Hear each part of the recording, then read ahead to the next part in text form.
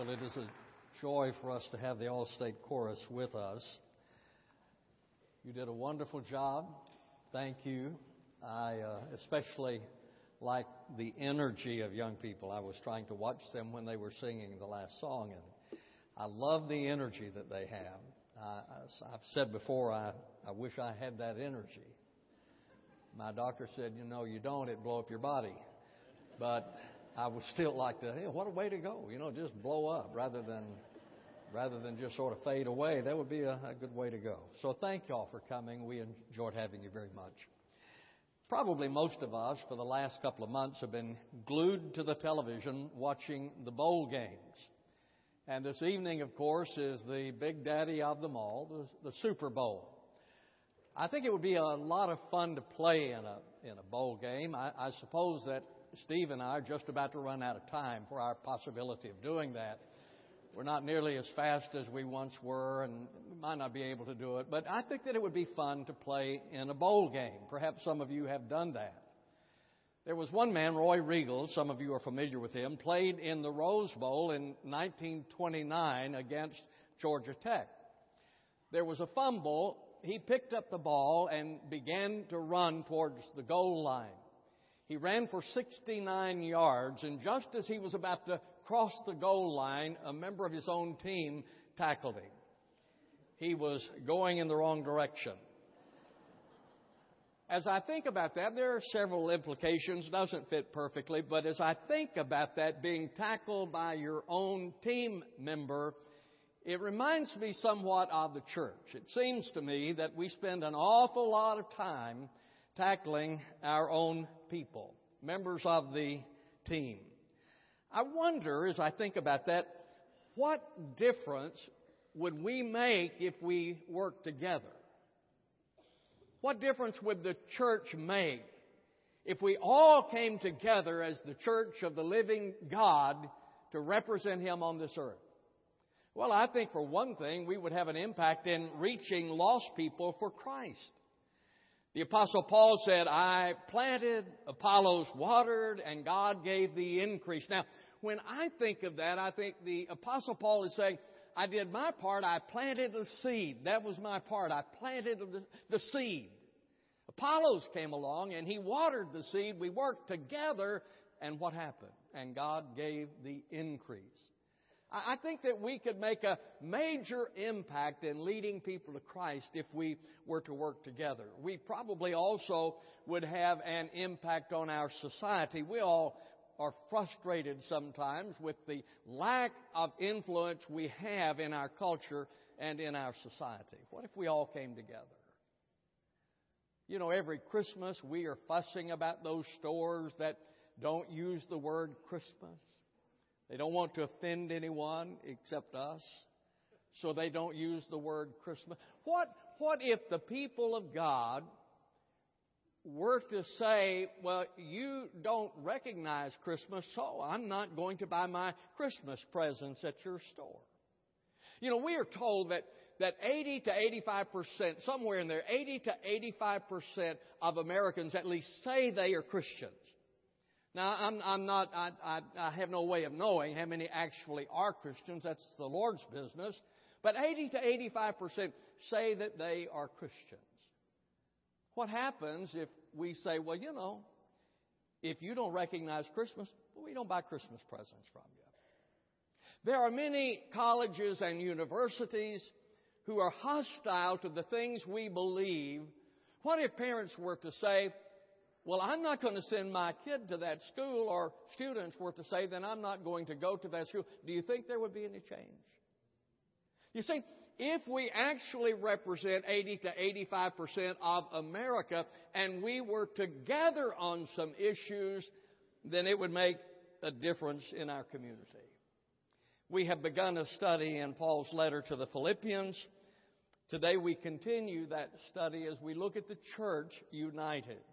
Take your Bibles, turn with me to Philippians chapter 1, beginning in verse 27.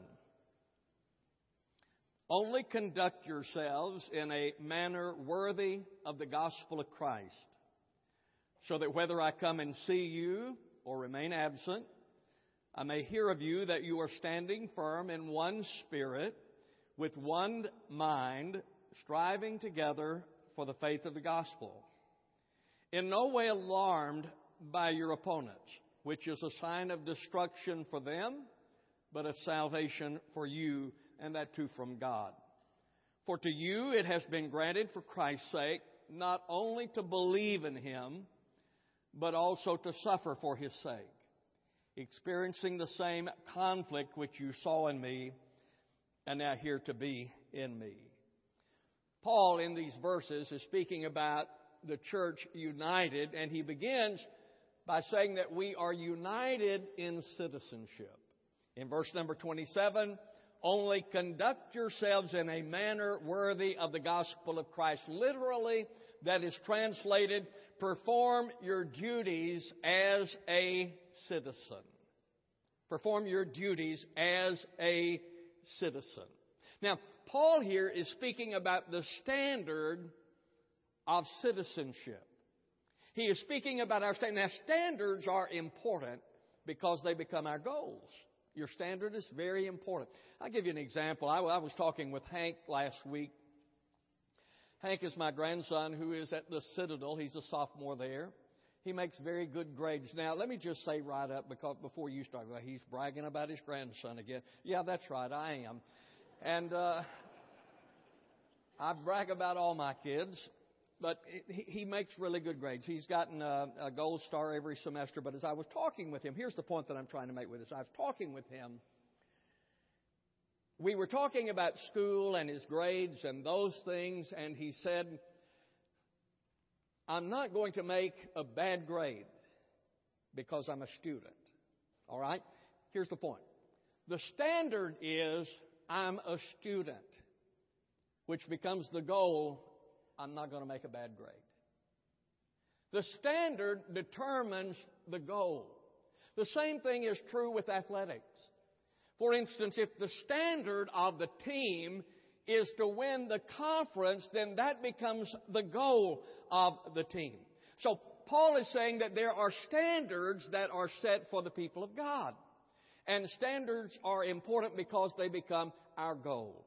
Now, the world has its standards. They are different from the standards of God, but nevertheless, the world has its standards. For instance, the world standard is success, that you are to be successful. And, you know, Parade magazine comes out about once a year, and they list various professions, and they show a picture of someone, and then the salary underneath it, how much they make. And we I'm sure that we all run over there and look and see where we are to see if I'm a success.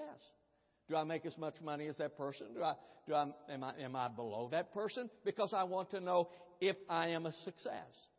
In sports, the winners are listed. They are listed. And so we check our team to see if they are on the list. So we'll know if they are a success. Churches do the same thing. You know, we publish our attendance and our baptisms and our budgets and all those things. And so we look to see if our church is a success. So the world's standard then is success. The world's standard also is approval. The world's standard requires the approval of the world.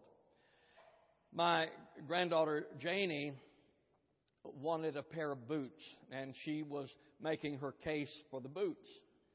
She said, I want some Ugg boots. I said, Ugg boots? What are Ugg boots? I didn't even like the name. I said, what are they? Oh, she just had to have some Ugg boots. Well, Linda and I started looking. I found some Ugg boots. I said, I think I know why they call them Ugg boots, because they are ugly. But she had to have those boots, these ugly boots. Why? Because that's what her friends wore. You know, her friends wear these things, so that's what I have to have. So the world then gives us approval if we wear what the world wears. If we go places the world goes, if we listen to the music the world listens to, if we do what the world does, then we receive the world's approval. The world standard is prosperity. Perhaps not as much as Warren Buffett and Bill Gates, but you know, you have to have a degree of prosperity. Like all these deacons sitting on this front row, they're all here because they're prosperous. We may not be as prosperous as that. I'm just teasing about that, guys. I hope they're prosperous because they all tithe. But that is the standard of the world. The world has its standards right now. What about God's standard? Because we are to reflect the kingdom of God, not the world. You see, Philippi was a Roman colony in Macedonia. Even though they were in Macedonia, they were to reflect the values of Rome because they were a Roman colony. What Paul is saying to us is that we are citizens of the kingdom of God. And even though we live here on earth, we are to reflect the standards of God. What are they? Well, one is purity. 1 Peter chapter 1, 15 and 16 says, "Be holy yourselves also in all your behavior, because it is written, you shall be holy, for I am holy."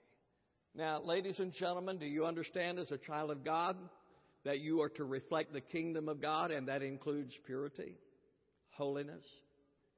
God has set you apart to live holy lives, righteous lives.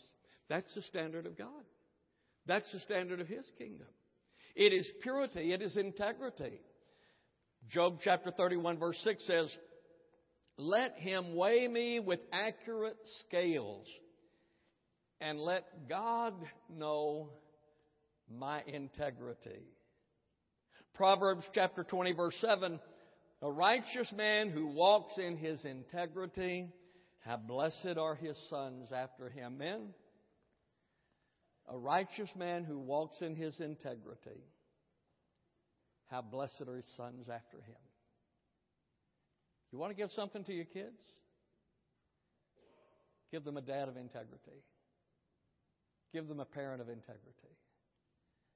My dad's been gone for a long time, but I'm still grateful for the integrity with which he lived his life and by which I have been blessed. What is the standard of God's kingdom? Purity. We are to live holy lives. Integrity. We are to be people of integrity, and God's standard is love. Jesus said in Matthew 5:44, "But I say to you, love your enemies and pray for those who persecute you, in order that you may be sons of your Father who is in heaven." So Paul begins by talking about our standard. We are citizens of heaven, and there are standards for that citizenship.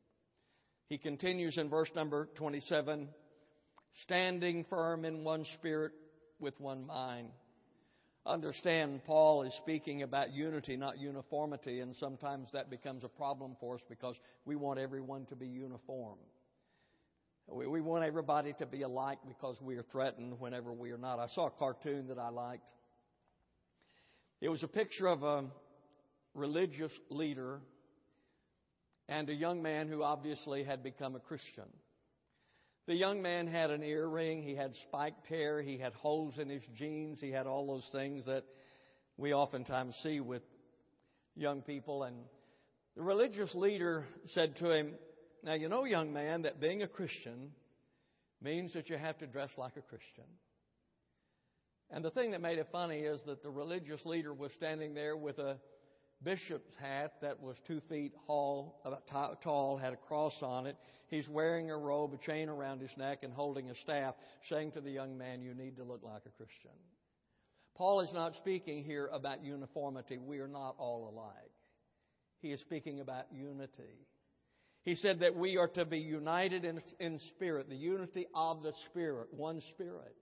Ephesians chapter 4 verse 3 says, "Being diligent to preserve the unity of the Spirit." The unity of the Spirit.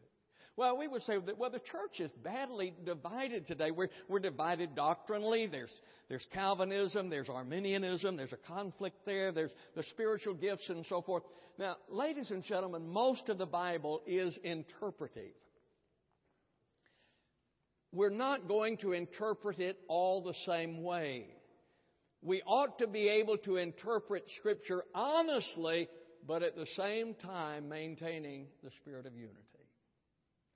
We get in trouble when we say in interpretive issues, this is the only way that it can be interpreted. Now, I have my interpretations. Mine are probably right, but they are nevertheless interpretations. We are to preserve the unity of the Spirit. We are divided, for instance, over style. There are those churches that they like liturgical worship services. There are those who like traditional worship services. There are those who like contemporary worship services. And I don't think that is a big issue as long as we maintain the spirit of unity. See? That's what Paul is saying, that we are to keep the unity of the Spirit. Our methods differ. We don't all do things the same way. But we are to keep the unity of the Spirit. So he says, in one spirit and one mind. Unity of spirit, unity of mind. 1 Corinthians chapter 1, verse 10, Paul wrote, "Now I exhort you, brethren, by the name of our Lord Jesus Christ, that you all agree, and there be no division among you, but you be made complete in the same mind and in the same judgment." Now, here's what I believe, and you may disagree with this, and that's all right, because you have the right to interpret as well. I think there are many issues in the Bible in which we can interpret them, and we may interpret them differently. But in those essentials where the Bible is dogmatic, we are to be of the same mind. The Bible is the Word of God, infallible, without error. And when the Scripture says there's one way of salvation, there's one way of salvation. When the Scripture says there's a heaven and there's a hell, there is a heaven and there is a hell. When the Bible says something, we are to be of one mind concerning those issues that are dogmatic. So there is room, I believe, for us to interpret some of these issues differently as long as we keep one spirit, the unity of spirit. But when the Bible speaks dogmatically, we're to be of one mind. It's the Word of God. Paul continues in verse 27, striving together for the faith of the gospel.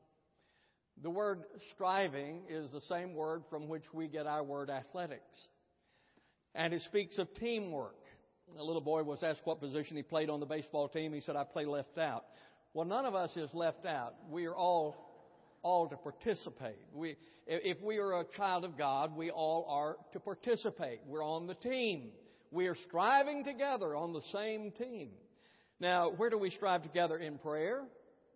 Romans chapter 15, verse 30. "Now I urge you, brethren, by our Lord Jesus Christ and by the love of the Spirit, to strive together with me in your prayers to God for me." We recently, last week, I think it was, had a prayer conference in our church, and many of you came, and the emphasis was on prayer. And the point was made repeatedly, what would happen if we prayed?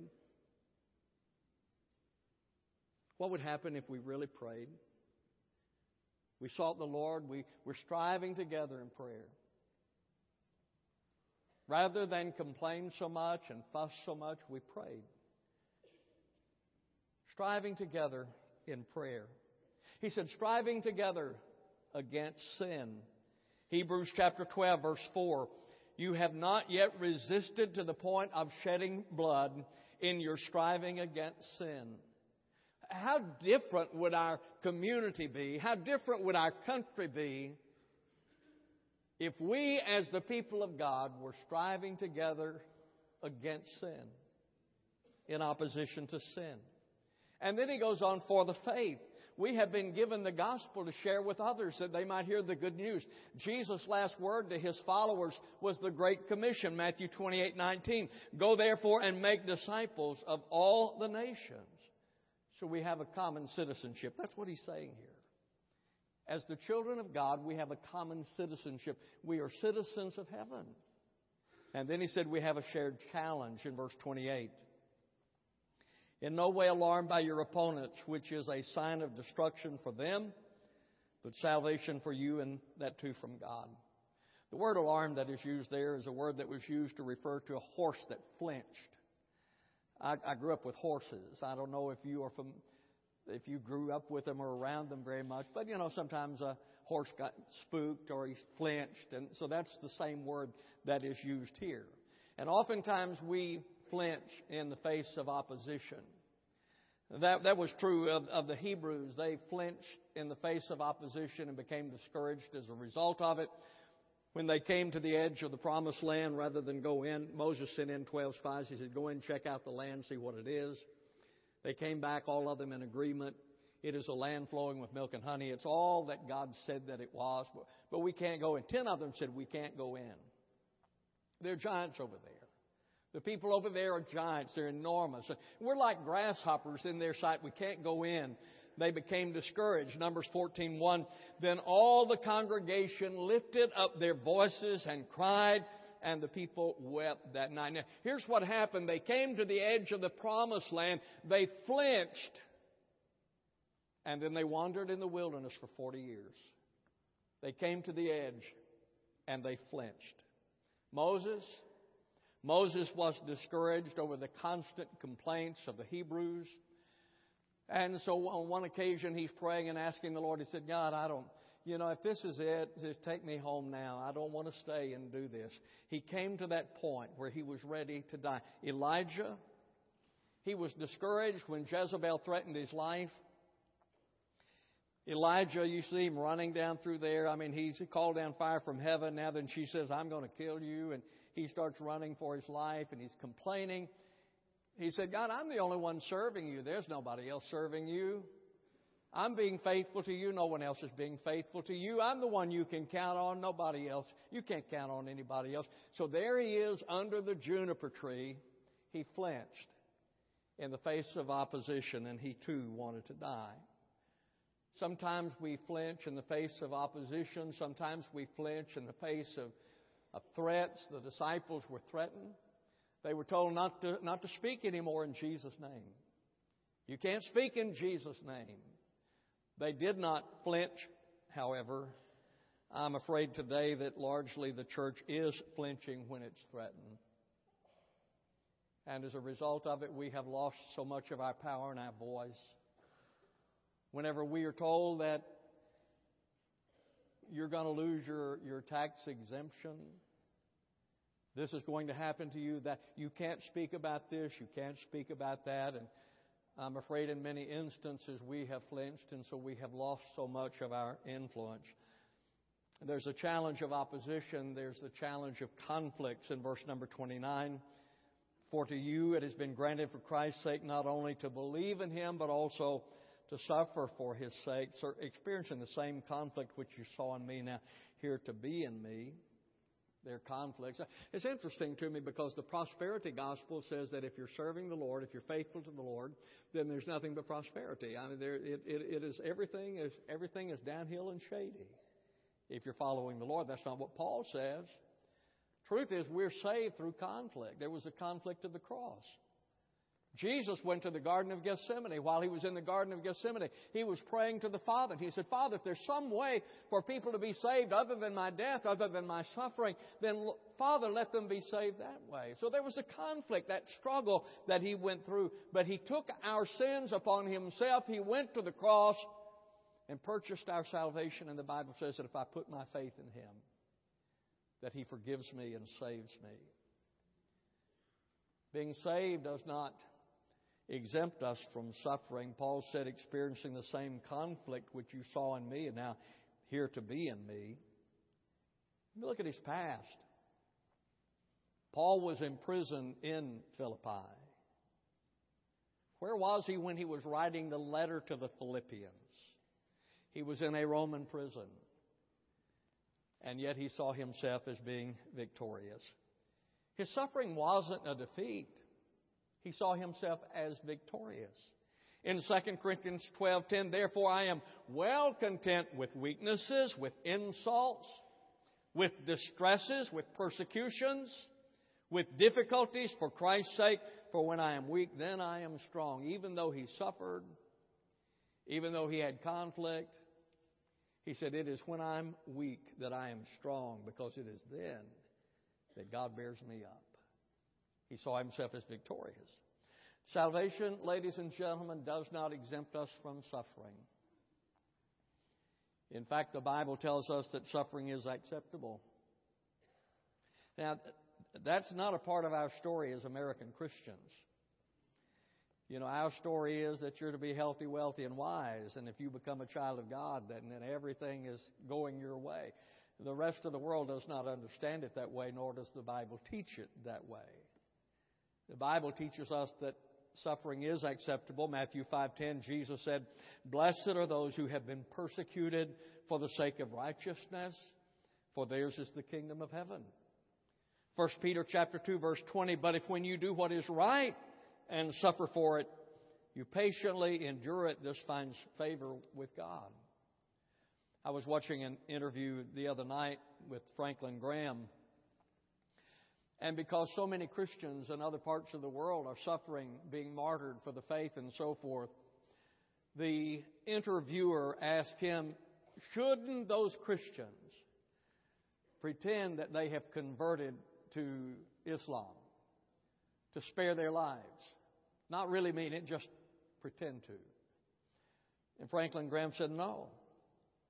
That would be a disgrace to those who have been martyred for the faith. That's tough, isn't it? That's generally not our understanding, but that is Scripture. We're not exempt. Suffering is acceptable because suffering is the prelude to glory.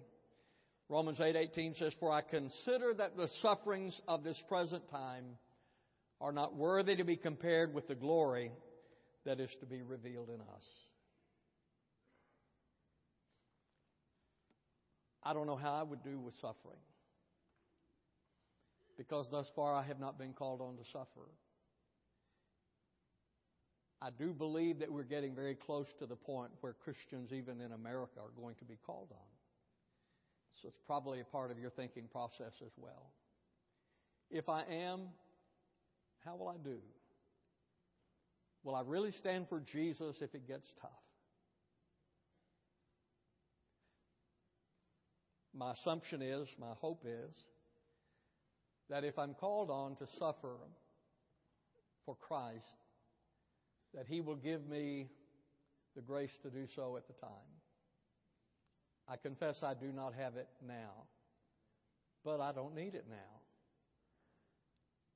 My belief is that when we're called on, that He is sufficient and will give us the grace. What is the conclusion? What is the outcome? Verse 28. "In no way alarmed by your opponents, which is a sign of destruction for them, but of salvation for you." Ladies and gentlemen, the fact is, those who are opponents to God are on the pathway of destruction. Jesus said that. He said it in the Sermon on the Mount. Broad is the way that leads to death, to destruction, and many there be which go there. Narrow is the way which leads to life, and few there be that go there. The fact is, according to Scripture, and I do believe it, that those who do not receive Jesus Christ, those who reject Jesus Christ, are on the path to destruction. That's what the Bible declares. But it says there is salvation for those who put their faith in Him. Those who trust Jesus, those who know Jesus, are forgiven and saved. So, which path are you on? Verse number 28 tells us where it's going. Destruction for those who oppose God, salvation for those who accept Christ. Which path are you on? Oh, it's my prayer that if you're not on the path to righteousness, that today you would commit your life to Jesus Christ by faith, because He has provided for your salvation. He has paid for your sins. That if you put your faith in Him, He forgives. You're born into the family of God, and heaven is your home. Our Father in God, I thank You for Your Word, for the promise, for the truthfulness of it. And Lord, I just pray today for those who are on the way of destruction, that today they would turn to Jesus, that they might be forgiven and become children of God. Bless this invitation, I ask in Jesus' name. Amen. just a moment, we're going to stand. The choir is going to sing. We extend an invitation. My friend, if you're here without Jesus Christ today, I encourage you to trust Him. If you're looking for a church home, my doors are open to you. Stand with me, please. As we stand, they sing, you come. I'll greet you as you do.